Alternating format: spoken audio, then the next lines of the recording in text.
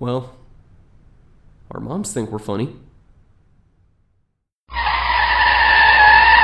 Hello. We wanted to let you know that we recorded this episode in the car during a road trip. The audio is not as good as we would like, but it was too funny not to post. We hope. Anyways, enjoy all you sexy pieces of meat. So, how about them furries? No? That's good. That's Alright, well, hi everybody. Welcome to another episode of Our Moms Think We're Funny. Hey everybody, this is Turk 182. And I am a Comey. And I'm quoting here, and that this is a fact. Now, if this is a fact, tell me, am I lying? Because you're part eggplant. You're a cantaloupe. You're a cantaloupe. Alright. Whew, okay. Thought you were going to drop more stuff I had to censor. What? Sorry. I'm sorry. You had baited me again, so I didn't have anything to go off of. I never bait you while we're recording. No, not at all. Oh, I think I got something, Vern. He's a fighter. I am pretty good at baiting, actually. You could call me a master at the craft. That's what I heard. So what are we talking about today, Turk? I think today we are talking about fan theories. Yeah. So, as everyone knows, there's always all kinds of fan theories about, movies and stuff like that. There's all kinds of famous ones, here's a fan theory about this, a fan theory about that, and, this is, I hear there are entire channels devoted to this. I'm not really one much for fan theories, because a lot of times you always tell people like, I have a theory that, this is actually this. I'm like, yeah, but, if you watch this, they clearly say X. And it's like, so that kind of blows your whole fan theory out of the water, so, yeah. Or you have stuff that's explicitly stated in the film, and it's like, well, that's not a theory because it's explicitly stated. Right. And, this is actually one of the podcasts we lost that we talked about on during the Fat Thor Cosplay podcast. That's the official title of that podcast, Fat Thor Cosplay. Not anything else. It's not anything else. If you see the title and said anything else, that's not what it's called. It's actually called Fat Thor Cosplay. So, we had to redo some of ours because we lost them. And the first time we did this, I had gone on about a fan theory involving Ferris Bueller's Day Off, and then actually kind of added on to that fan theory. Yeah. But I'm actually not going to do that. I'll save that for another day. But Akomi and I decided we were going to challenge each other. Yeah. Right? And because, like I said, it seems like there's a fan theory about everything, right? And so we decided we were going to challenge each other, and we picked a movie for the other person to create a fan theory on. Yeah. So I picked, for the movie for Akomi to do a fan theory on, I picked the Super Mario Brothers movie. Which I love. It's a fantastic movie. And for me, you picked Constantine. Yeah, Constantine. Which is also a fantastic movie, but better than the Mario Brothers movie. Yes. Some people will say, Constantine's not that great of a movie for X number of reasons.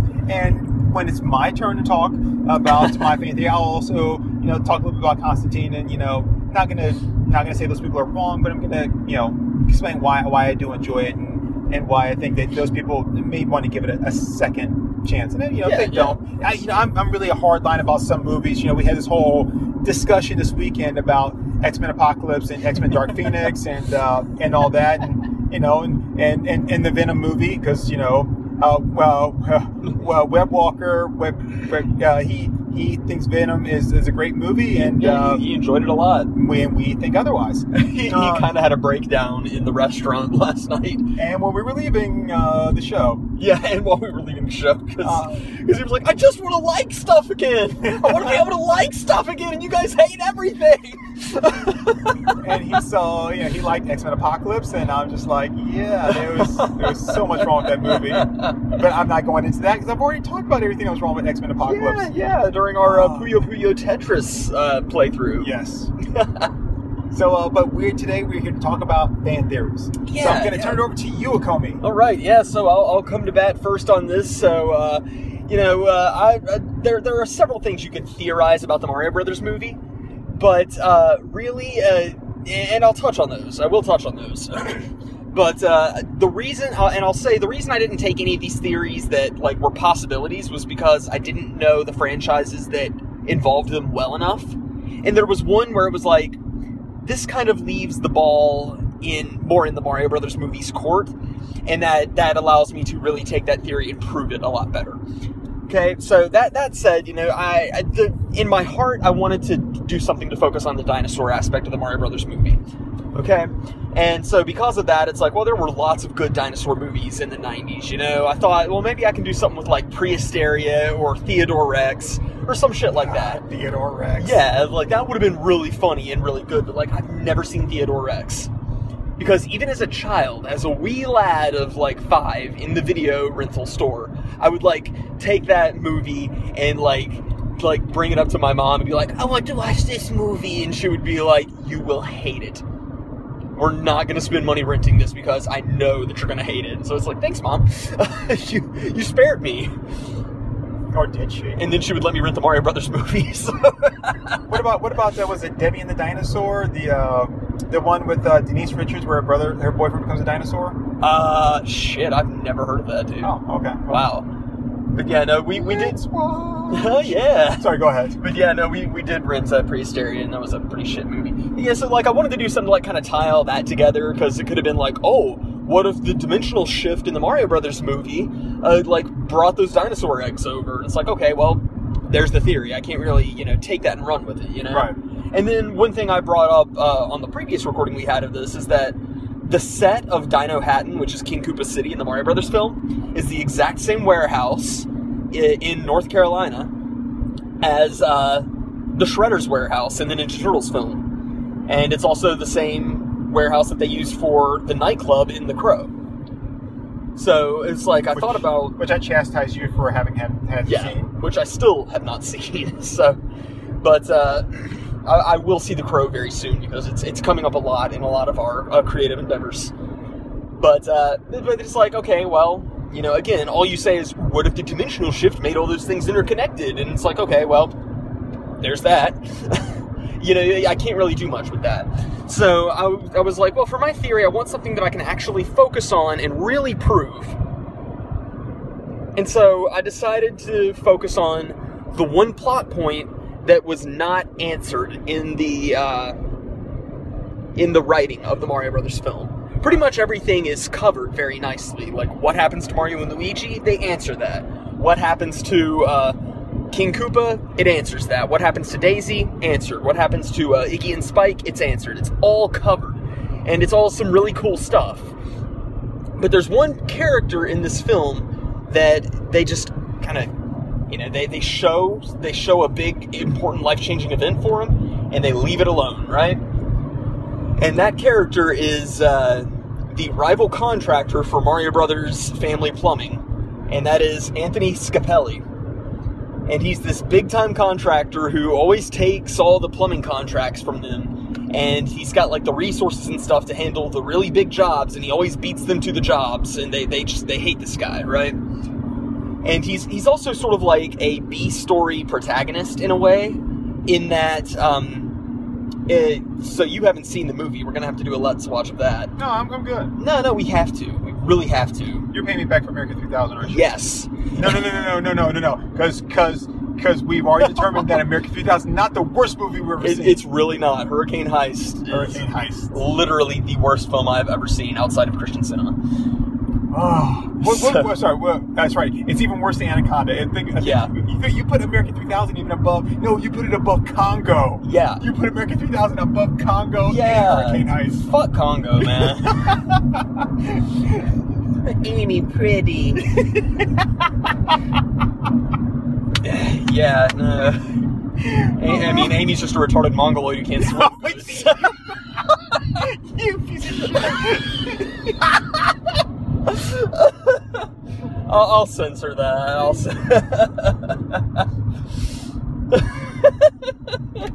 Anyway, but no.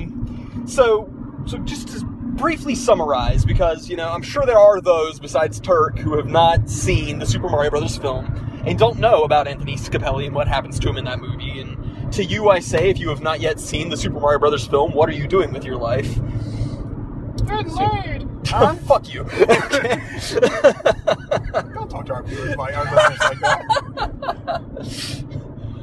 So, but no. So basically, like, what happens? This is just like really like skimming over the details here. But Scapelli is like working construction on the same site where the princess Daisy is on an archaeological dig, and so he's like trying to drive off her university's archaeology team so that he can start construction and start the plumbing on this job site.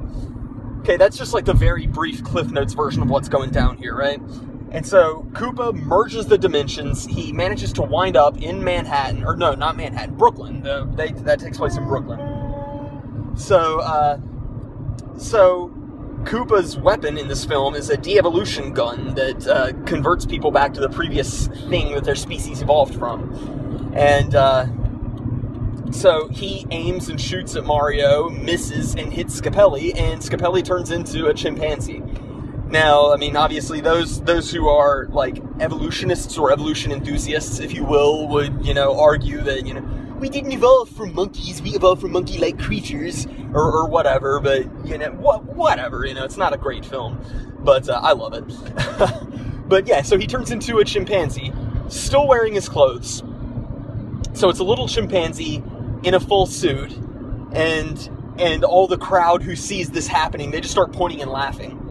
Because, that's the thing to do when you see somebody get turned into a chimp, is to point and laugh. You wouldn't run and hide.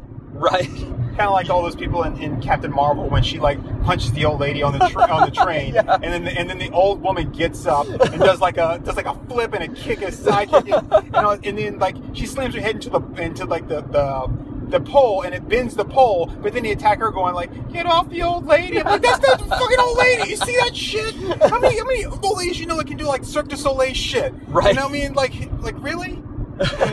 So yeah, it's like but these are New Yorkers, so it's like they have nothing to live for. So it's like, oh, look at the monkey.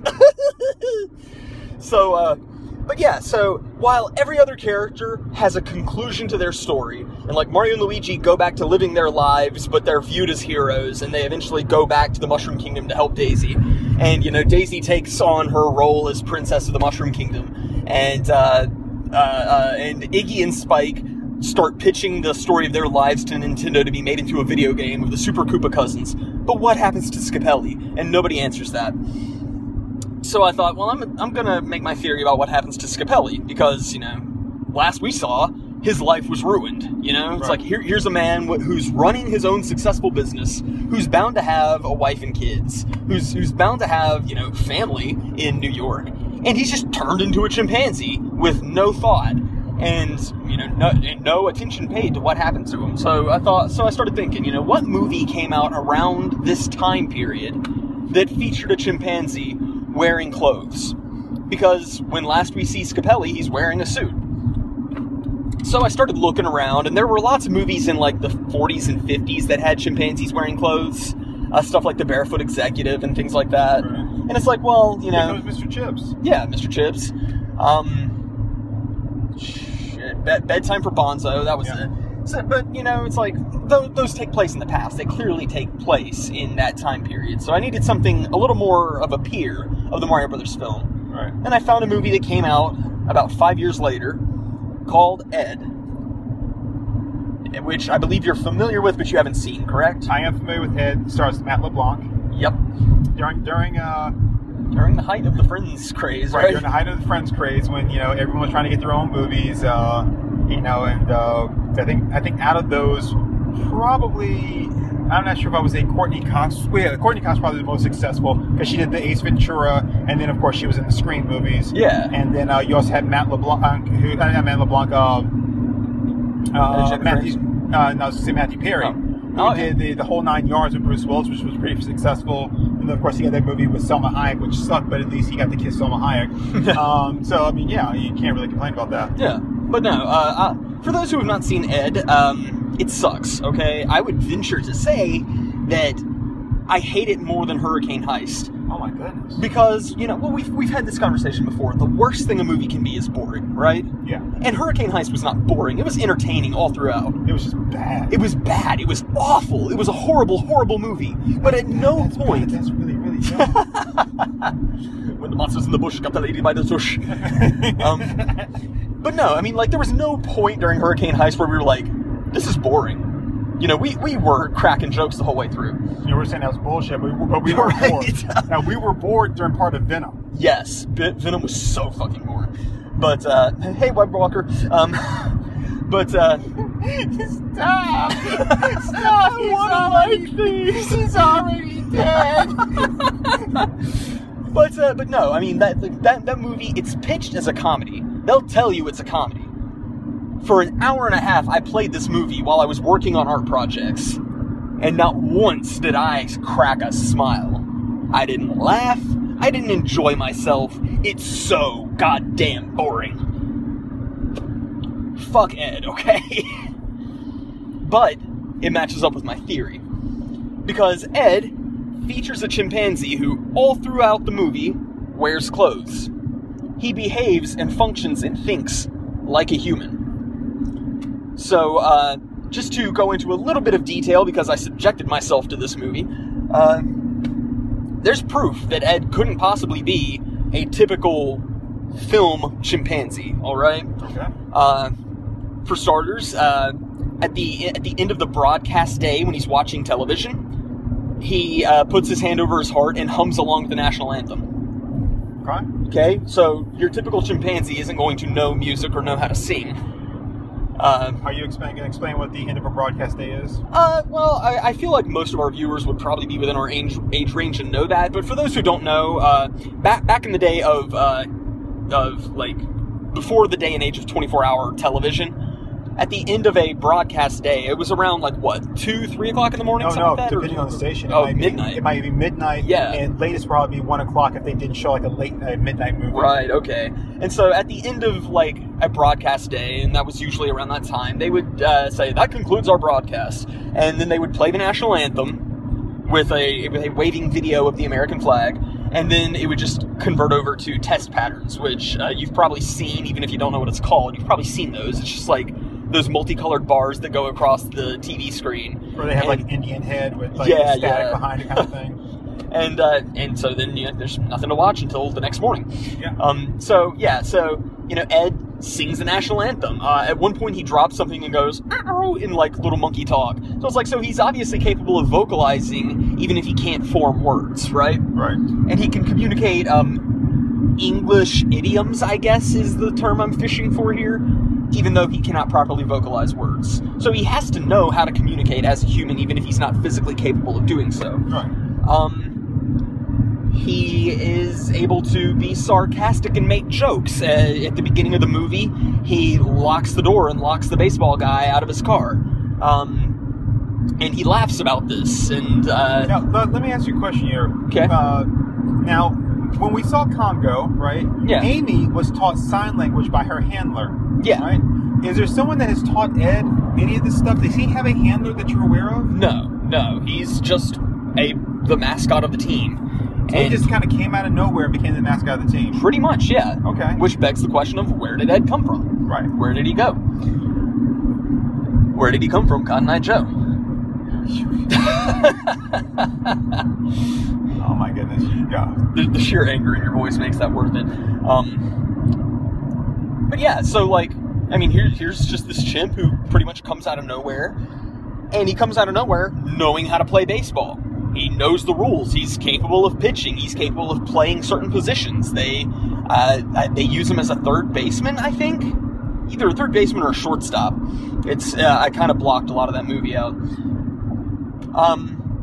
He's able to clean the house. They use him as a babysitter in one scene because the mother of this child obviously does not care for her. Is the mother's name Mrs. Voorhees? Because if so, I'm seeing a pattern here. Okay, Ed, we're gonna go on a date. Just don't let her go swimming.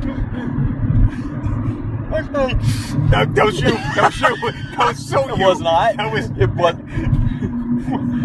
You filthy liar. Shut your vulgar mouth. I did not.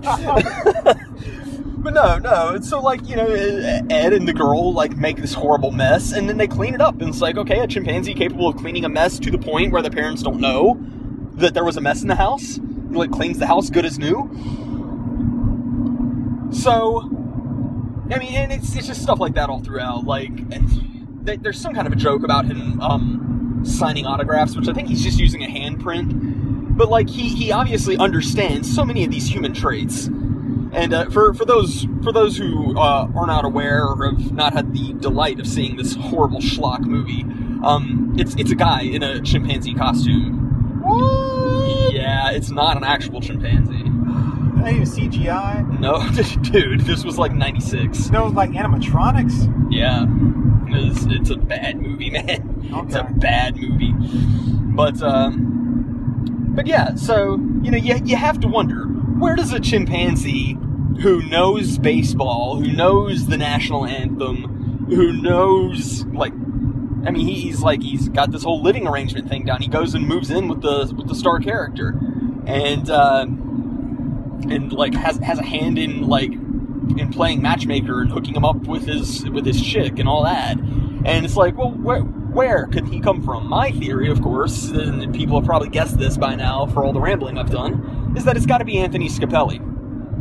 Because here you have a chimpanzee who functions as a human, thinks like a human, he drives. I forgot to bring that up. That would have been important to bring up. He drives. I mean, how many chimpanzees know how to drive? And he's not good at it, but he's also in a monkey body, so, you know. Yeah, all Amy could do was drink martinis and smoke cigars. And she could, like... And she was a gorilla. Oh, right, a chimpanzee, yeah. so technically speaking, she was smarter than most of the monkeys. Now, I'm not trying to put other monkeys down, so don't think of it. I'm like they're like, you know, and they're like, you know, they're beating on, like, you know, big, like, like, you know, like Black Obelisk. And no, I'm just saying, you know. Yeah, go ahead. I'm sorry. Yeah, no, that's fine. But it's like, you know, what no other monkey does this, you know? You don't see this level of behavior and intelligence in, like, Dunstan Checks In. And that's probably one of the smarter film apes, if you will. Yeah. You don't see it in Monkey Trouble, which was a shit movie. That movie, Buddy, with Rene Russo, based off a true story about a woman that had a pet gorilla or whatever. Oh, dude, I forgot about that. Again, we're talking, that's gorilla, not chimp, right? I'm going to put my fingers in your mouth. Now bite down. You see, he's not harming me. Dude, I forgot all about that movie. Oh, the orangutan and Any Which Way But Loose and Any Which Way You Can. Oh, yeah, I never watched that, but I'm familiar with it. Yeah, Clyde. So yeah, but so, like, I mean, he's operating levels above all these guys, and these are considered smart animals. Don't forget Suzanne. Suzanne? From Jay and Silent Bob Strike Back. I still haven't seen Jay and Silent Bob Strike Back. Oh, she's at the end of Mallrats. I still haven't seen Mallrats. I haven't seen anything from the Askewniverse except for Chasing Amy. We've had this conversation. You just always block it because it's traumatizing to you. All the stuff that you guys... Just remember, it's a safe assumption I haven't watched it. Yeah, okay, skipping the witches. Move on.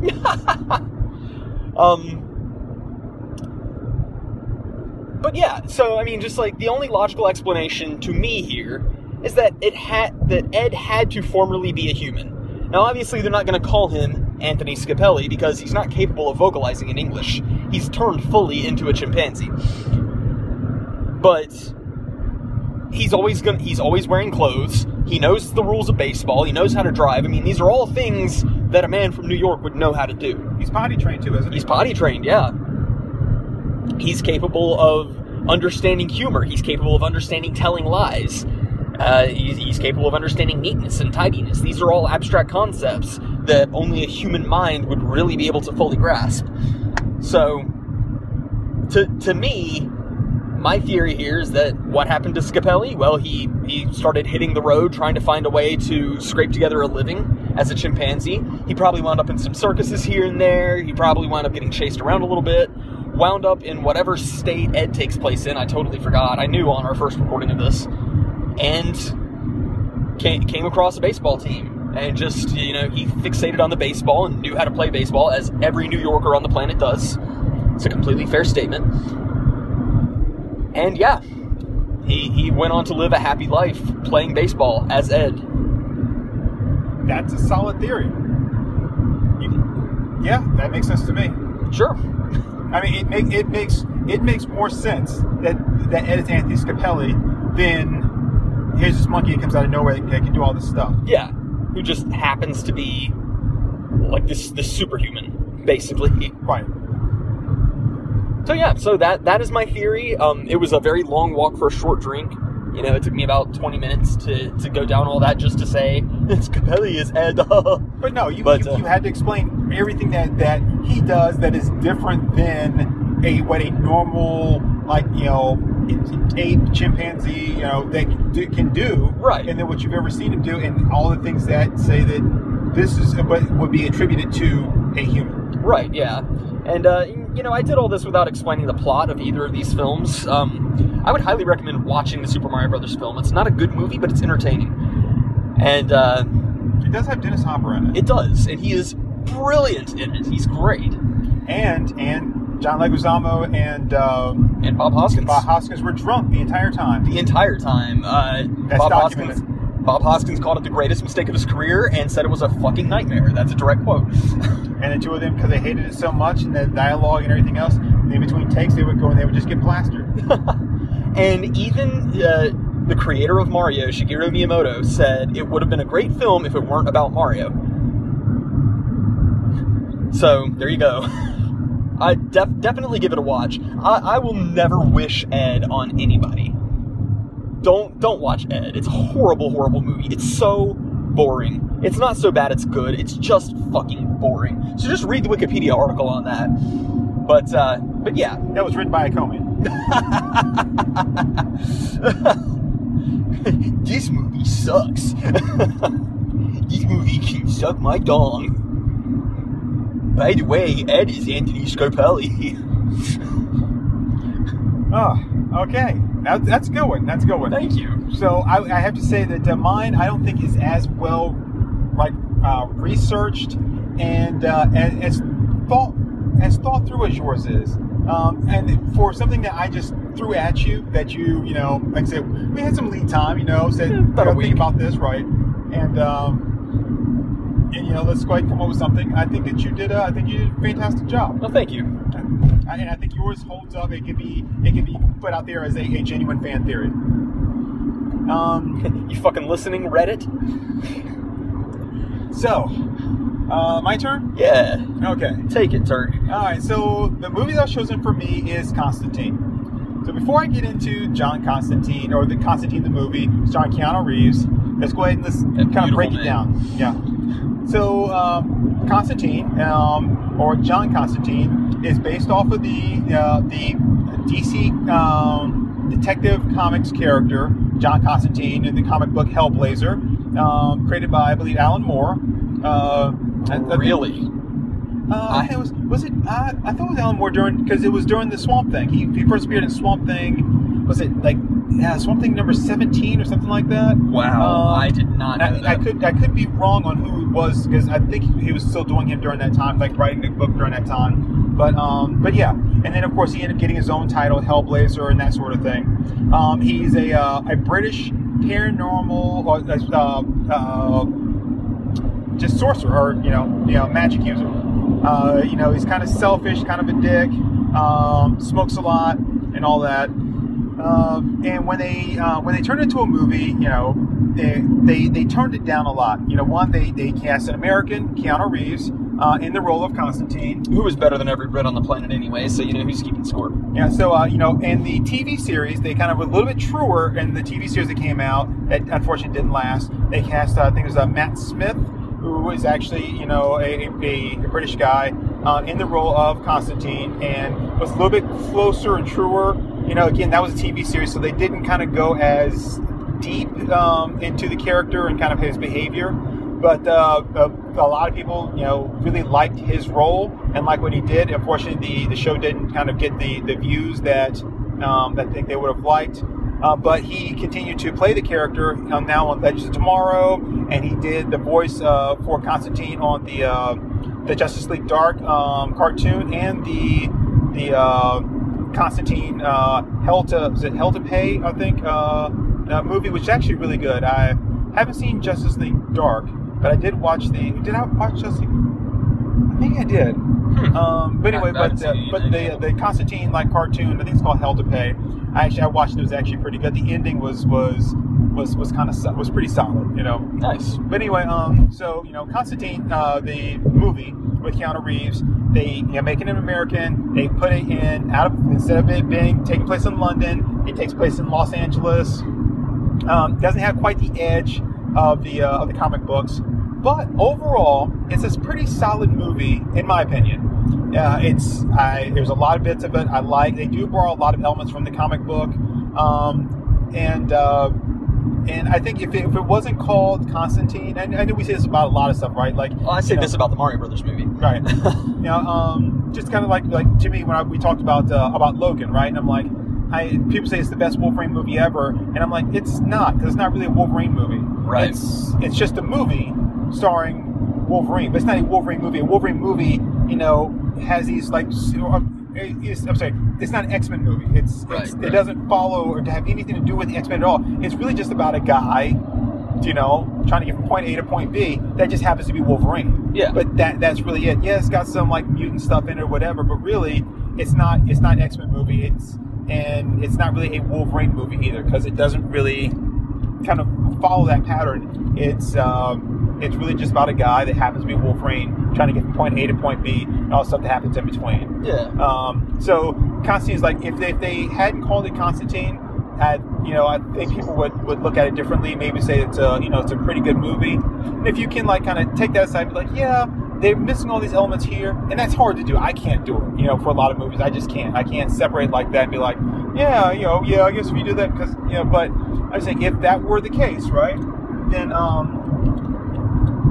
yes, it's not bad, and it does. Like I said, it does have a lot of really, really good pieces in it. I love the movie. I think it's fantastic. I do too. There's some really good lines in it. There's one where he's talking to the detective, played by Rachel Weisz, who I really like. Mm-hmm. And should I bring up the interesting fact about Rachel Weisz that I did last time? Sure. Okay. So, and I don't know if I even showed that to you, or if you looked it up anyway, but I did not. So there's and I don't think she's actually in the business anymore. But there is a porn star by the name of Belladonna who looks exactly like Rachel Weisz, right? Exactly like, same eyes, same face, and everything. Down to they both have a gap between their teeth, and she looks identical to Rachel Weisz. You put a lot of study into this. Well, I'm sorry. When I don't do. There's actresses and people I like. I don't do the whole crushes thing. I don't believe in that, right? But I do. But the first time I saw her in the first Mummy movie, when I saw her, of course, everyone has a scene where she's at the marketplace or whatever, and I was like, oh my goodness, she's just absolutely adorable. And she's a really good actress too. Oh yeah, I agree. Yeah. So,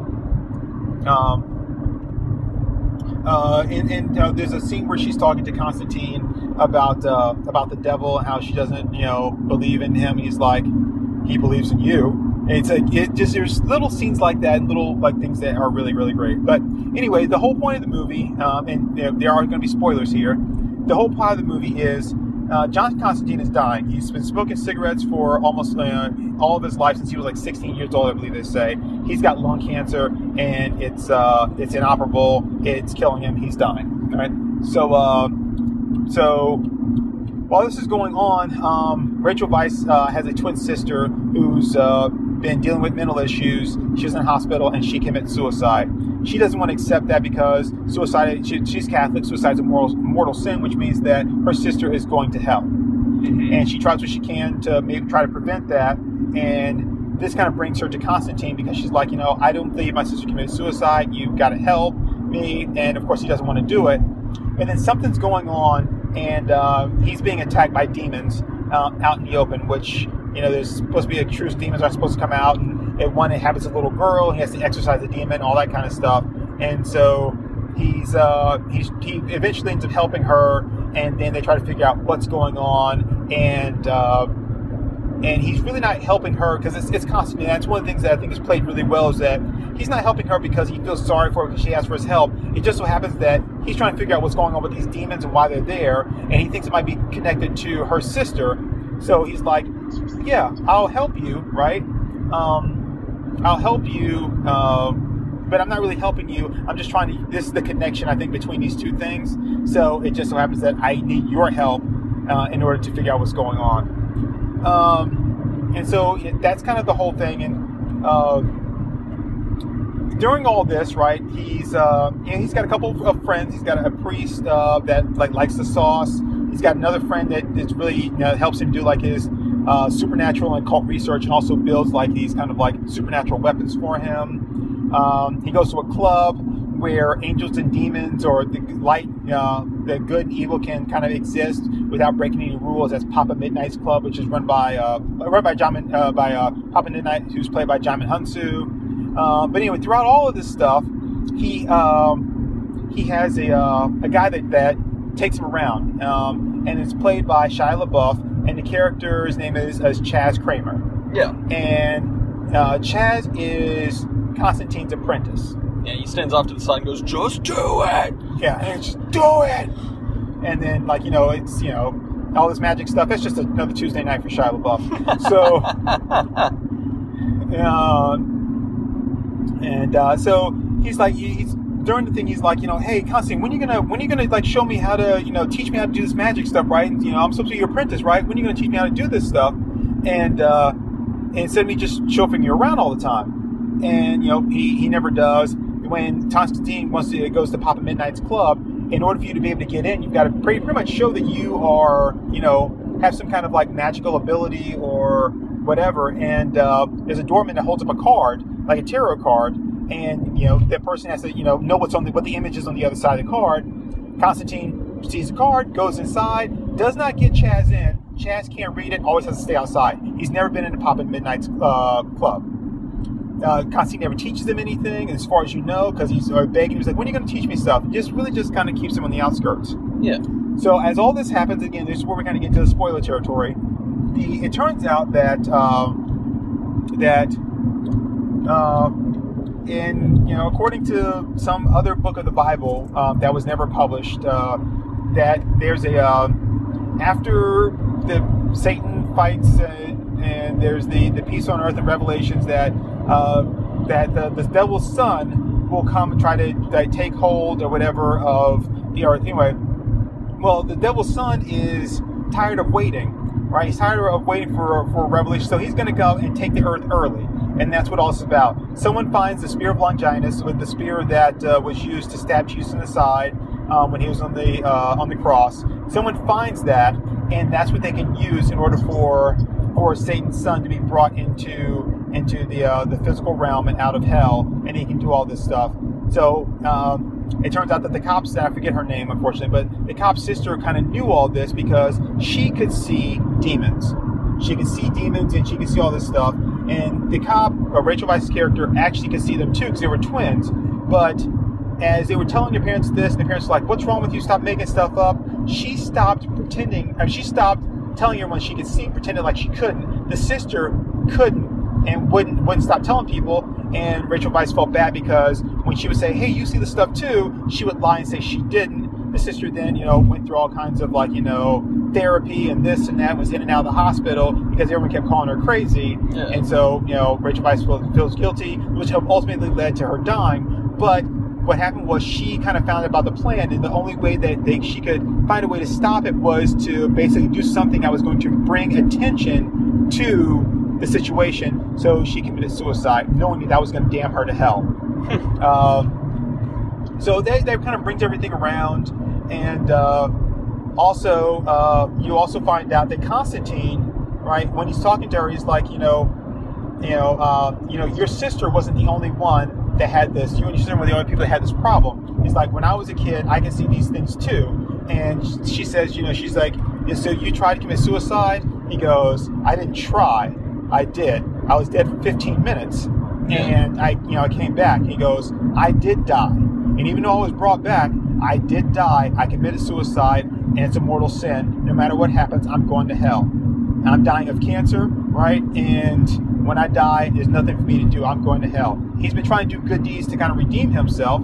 He goes and talks to this half-breed angel, Gabriel, played by Tilda Swinton, in a fabulous role. Oh my God, such a good role. Just gotta stop right here and I just gotta. My goodness, Tilda Swinton, and she's so good in that. I mean, she's good in everything, but she's so good in that, and she looks so nice when you first see her in the suit and stuff, and she's got that androgynous look, very kind of David Bowie-esque, but a little bit sexier. So sexy. And then in the end, she's got this outfit on that she wears at the end, which is just, oh my God, stop the press. Who is that? Damn, girl. I know people are going like, what? Just like, dude, you don't have to like her, and I'm glad you don't like her. That just means that there's more Tilda Swinton for me. There's no competition there, right? So if something were to happen, and she'd be like, well, I get to choose between, there's no one else to choose from. It's just me, right? So hey now. You're an all-star. Get your game on. Go. Sorry, what were we doing? So she fuels my engine so much. There's other girls that that really kind of get my motor running, head out on the highway looking for adventure. But Tilda Swinton, she's up there, man. So anyway, and she looks so good in the end. Just it's the outfit and demeanor and stuff, and it's just So anyway. So, she tells him, she's like, look, John, there's nothing for you to do. You can do all the good deeds in the world, but nothing's going to save you because she's like, you took a life. Just so happened to be your own, but you took a life, and this is what's going to happen to you. So during all this, they, you get to basically to the end, and Constantine has to fight to try to stop Satan's son from coming through, and the only way he can stop it is he doesn't have the power. So the only way he can stop it is Satan has to do it. Satan has to stop his son. And in order to do that, he has to summon him, and he does it the only way he really knows how, especially in a situation like he's in, which is he slits his wrist. Because they said earlier that because he has done so much damage trying to redeem himself, trying to save his soul, he's sent so many demons back to hell, he's curtailed so many of Lucifer's plans, right? That he is the one soul that Lucifer himself would come to earth to collect. Yeah. And the only way he can get him to show up there so he can stop his son is he slits his wrist, and as he's dying, Lucifer shows up there, and he's so happy to get Constantine's soul. And then Constantine says, oh, by the way, your son is over there, and he's trying to cross over into the mortal world, right? Because he wants to usurp you. In which, Lucifer stops all that, and he's like, okay, now that's done, right? Let's go. Time for you to go to hell. And I've got so many, he just turns into full-on like Pinhead. He goes, I've got such wonderful things to show you. And he's like, and Constantine asks for a favor, and he's like, what, you want me to, cure you of your cancer, whatever? And he's like, no, let the girl's sister go. Yeah. Let her go. And it's like, she's innocent. She was the one that was actually trying to alert everyone as to what was going on. I wouldn't know. You wouldn't have been able to stop it if it hadn't been for her. Let her go to heaven. And, Satan, played by Peter Stormare, in a very deliciously just vile, he's just dripping with bile and ooze and disgust. Yeah. So well done. So perfect. Yeah. He just does it. He's just like, okay, she can go to heaven. And then he goes to, and this is actually, it's a little change from the comic books. In the comic book, if I remember exactly, Constantine actually tricks 3 demons. He tricks, I think of them into drinking holy water, and then he tricks the other 3, so that basically when he died, right, each one had a claim on his soul, and that they would be fighting to see which one got him, which would create this big war in hell and stuff. And but because Constantine does a selfish act, instead of trying to do something for himself, he says, let the girl go, let her go to heaven. Yeah. It redeemed him. And so when the devil tries to take him to hell, he can't drag his soul to hell.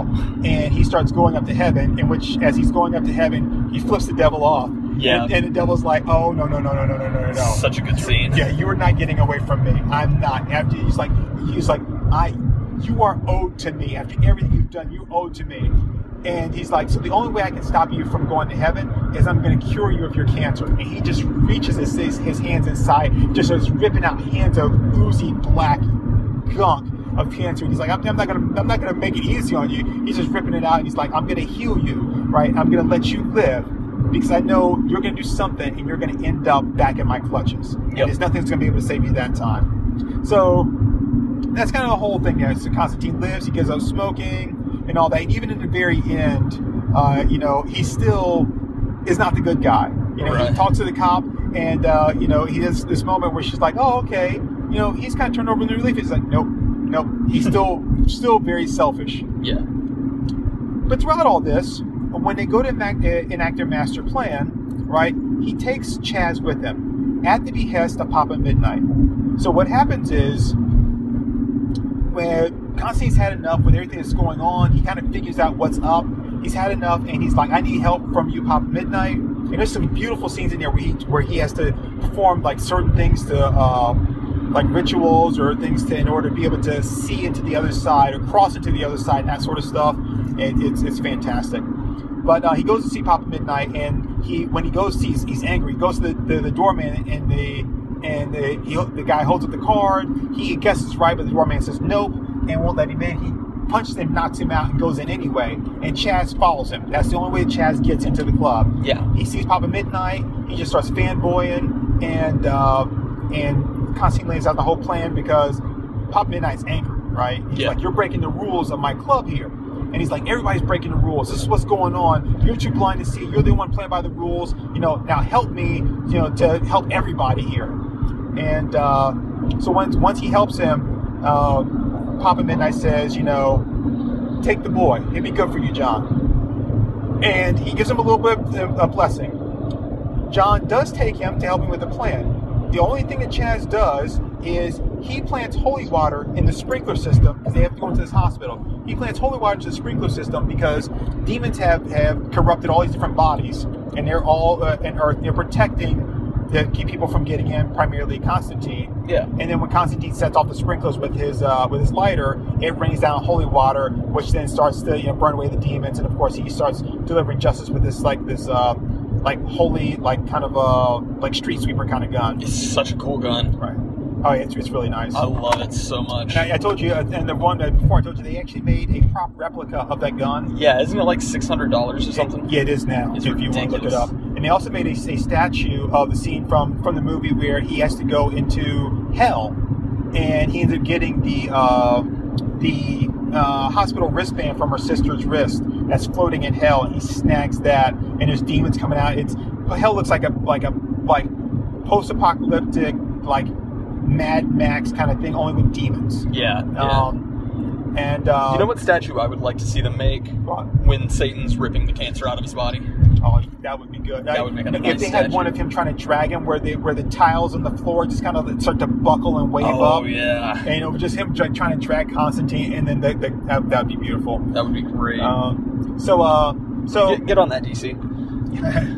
I think they're just pretty much disavowed that movie altogether. But well, fuck them. But anyway, so in the process of all this, the bad guy in it, the one that was helping Satan's son, Lucifer's son, same person, kills Chaz Kramer, grabs him, slams him up against the ceiling and the floor, and Chaz dies. Yeah. At the end of the movie, Constantine goes to the cemetery. He goes to Chaz's headstone and just kind of like, not really. I'm sorry, but he's just like, hey,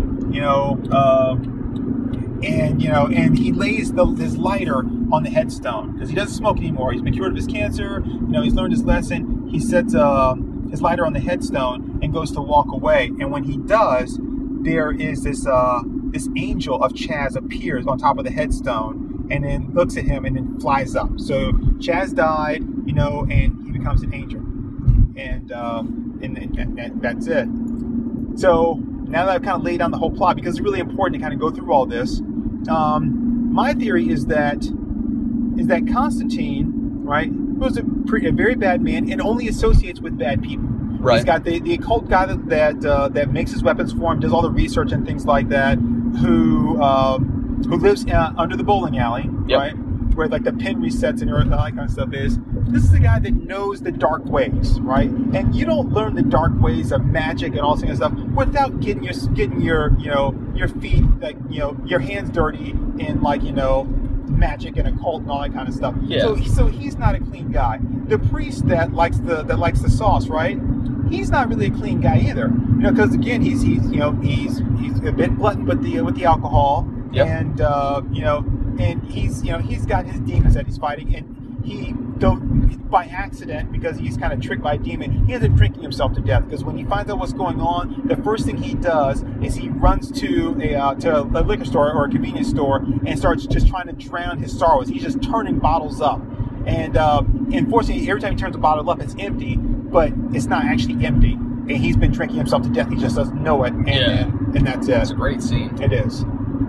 So Constantine doesn't have any good friends. Even Papa Midnight, is a guy that that walks both ways. And even Constantine even talks about how it's like, when I found you, you were this like voodoo priestess that was being hunted by people and blah blah blah blah, and I saved your ass.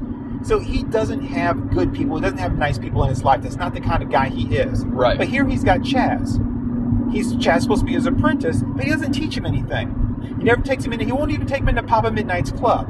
Right? The only way he gets in is when he knocks out the doorman and Chaz follows him in. Right. When Papa Midnight tells him to take him and gives him a blessing, he does take him, but the only thing he has to do is just connect holy water to the sprinkler system. So my theory is that, maybe not for this particular job, but Constantine was keeping him because he was a pure soul, as we see by him becoming an angel at the end, right? He was a pure soul, and Constantine needed a pure soul for something. He didn't know what it was going to be. He knew he was dying of cancer, right? He didn't know, he knew the end was coming. I think he said he had like a couple months left. He was holding on to Chaz as like a golden ticket for something. Yeah. A golden ticket to save his soul, right? And that's why he wouldn't do anything with him. He had no other clean souls that he knew, right? But he had Chaz. And he was purposely keeping him clean, not involving him in anything, and while promising that he would, because he had plans for him later. And it just so happened that Chaz, gets killed during this job, right? Trying to help God, trying to stop Satan or Satan's son, trying to stop the end of the world, and gets killed. And then of course he becomes an angel. And I think that him becoming an angel, as opposed to just maybe going to heaven, is because he was doing this mission. Okay? Yeah. But Constantine had a plan. He had a plan for him, and it may have been that knowing that going into that job was probably going to be the end of Chaz. There was no way you were going to get out. There was like like 50 or so demons waiting for them, right? And then he knew, because even when they reveal who the main bad guy is, who's been helping like Lucifer's son, right? He knows. He says, "Show yourself," and he actually does that, which I really like that scene where he's got these symbols like tattooed on his arms. Yeah. And he brings both of his arms together, and we puts his forearms together. It completes the symbol, right? Yeah. And that's what makes the bad guy reveal themselves. But he has to like kind of force. It's almost like shutting doors. He has to kind of force this thing, and he's trying to push his arms back apart and force them to reveal. But he knows who it is, so he knew going into it that Chaz had no chance of coming out. Yeah. And I think either he was going to use him, knowing that he would be able to go, that he was going to go to heaven, right? Because he was clean, to either rescue the girl's soul or to maybe even rescue his own. But the whole time he's playing loose with this kid's soul. Yeah. And because he was trying to redeem himself. I mean, makes sense to me. And like I say, even in the end, after all is said and done, he's not like, oh, I've learned to err in my ways and I'm going to be a better person. Nope. He's still the same selfish SOB that he was before. But this time he's cost several people's lives. His creepy occult researcher, the priest, all of his allies, yeah. All of his allies die. Except for Papa Midnight. Yeah, who's not technically an ally. Right. But yeah, all of them die.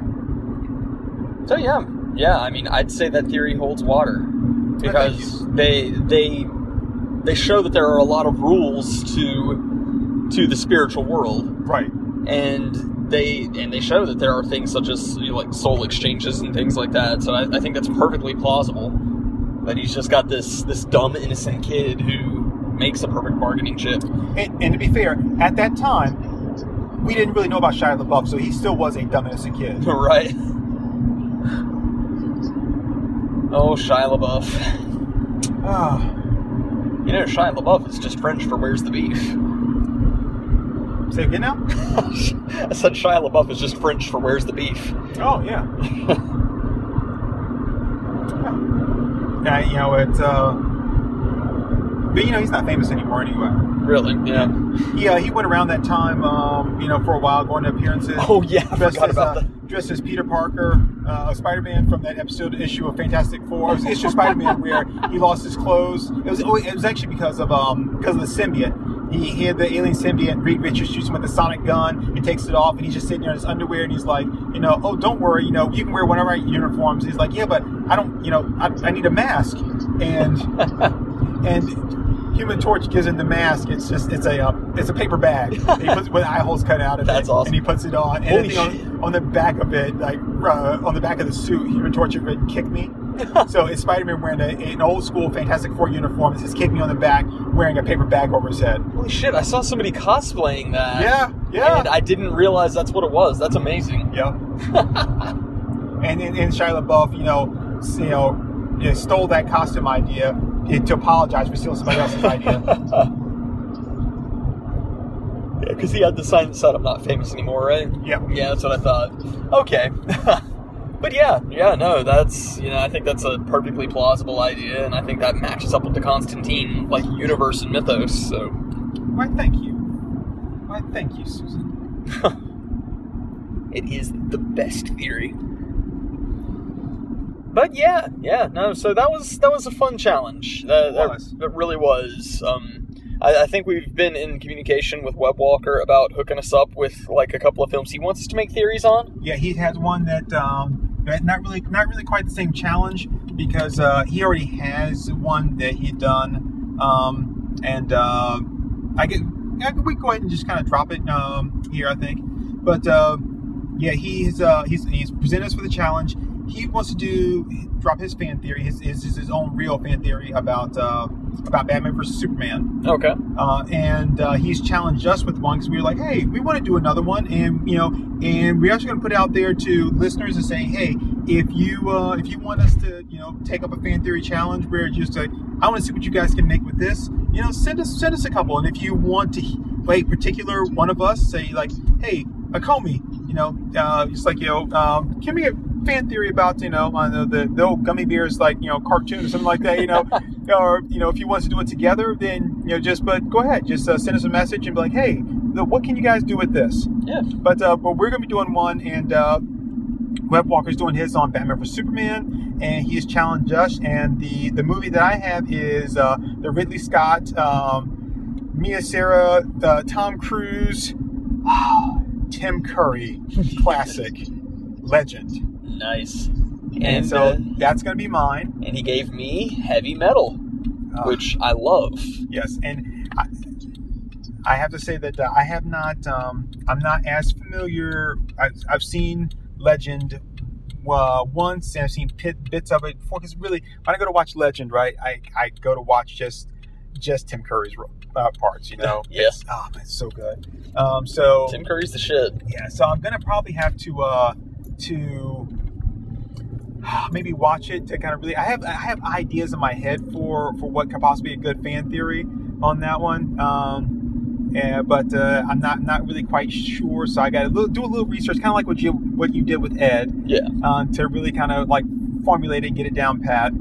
I think I would have been able to do much better with Heavy Metal, but yeah, I jumped on that one. I'm sorry, but I've never seen Legend. Yeah. So. And your movie repertoire is not as extensive as mine, so it would be harder for you to kind of take on certain ones and be like, oh yeah, I can do that, because you don't see the movie and trying to. It's not really quite the same watching a movie to come up with it, Right, you did with Ed, but that wasn't your movie. Mario Bros. Was your movie. Right. Yeah. So I was contemplating maybe asking for another movie, but I think I am gonna stick with Legend and see what I can do, because like I said, I have some ideas for it, for what I can do with it. So I'm just gonna try to do that. Yeah, definitely. All right. But yeah, well, we are almost to our destination, so we had probably better wrap up this episode. But yeah, those are our theories. Let us know what you think of them. Because I think they both hold water. I think they're both very legitimate theories. So yeah, would love to get some feedback on this. This was a really fun episode for us. Yeah, it's just doing that challenge itself. We talked about this when we recorded this the first time, which is trying to come up with a movie, and we both had the same challenge, which is trying to come up with a movie. Say, okay, what movie could they use to make a good fan theory? What could they use? What could they use? What could they use? And then it kind of dawned on us both. It's like, wait a minute. It's not my job to come up with a fan theory. I just have to come up with the movie. Right. So I'm too busy racking my brain trying to say, okay, like what movie would be a really good one for him? What could he do with that? It's like, wait a minute, that's not my job, So not my job, not my problem. Right. So once I figured that out, it's like, oh man, here you go. I just had to make sure it was a movie he'd seen. I'm like, there you go. Yep. Anyway, well, thanks everybody for listening. Hope you enjoyed. Be sure to check out some of our other episodes. Yeah.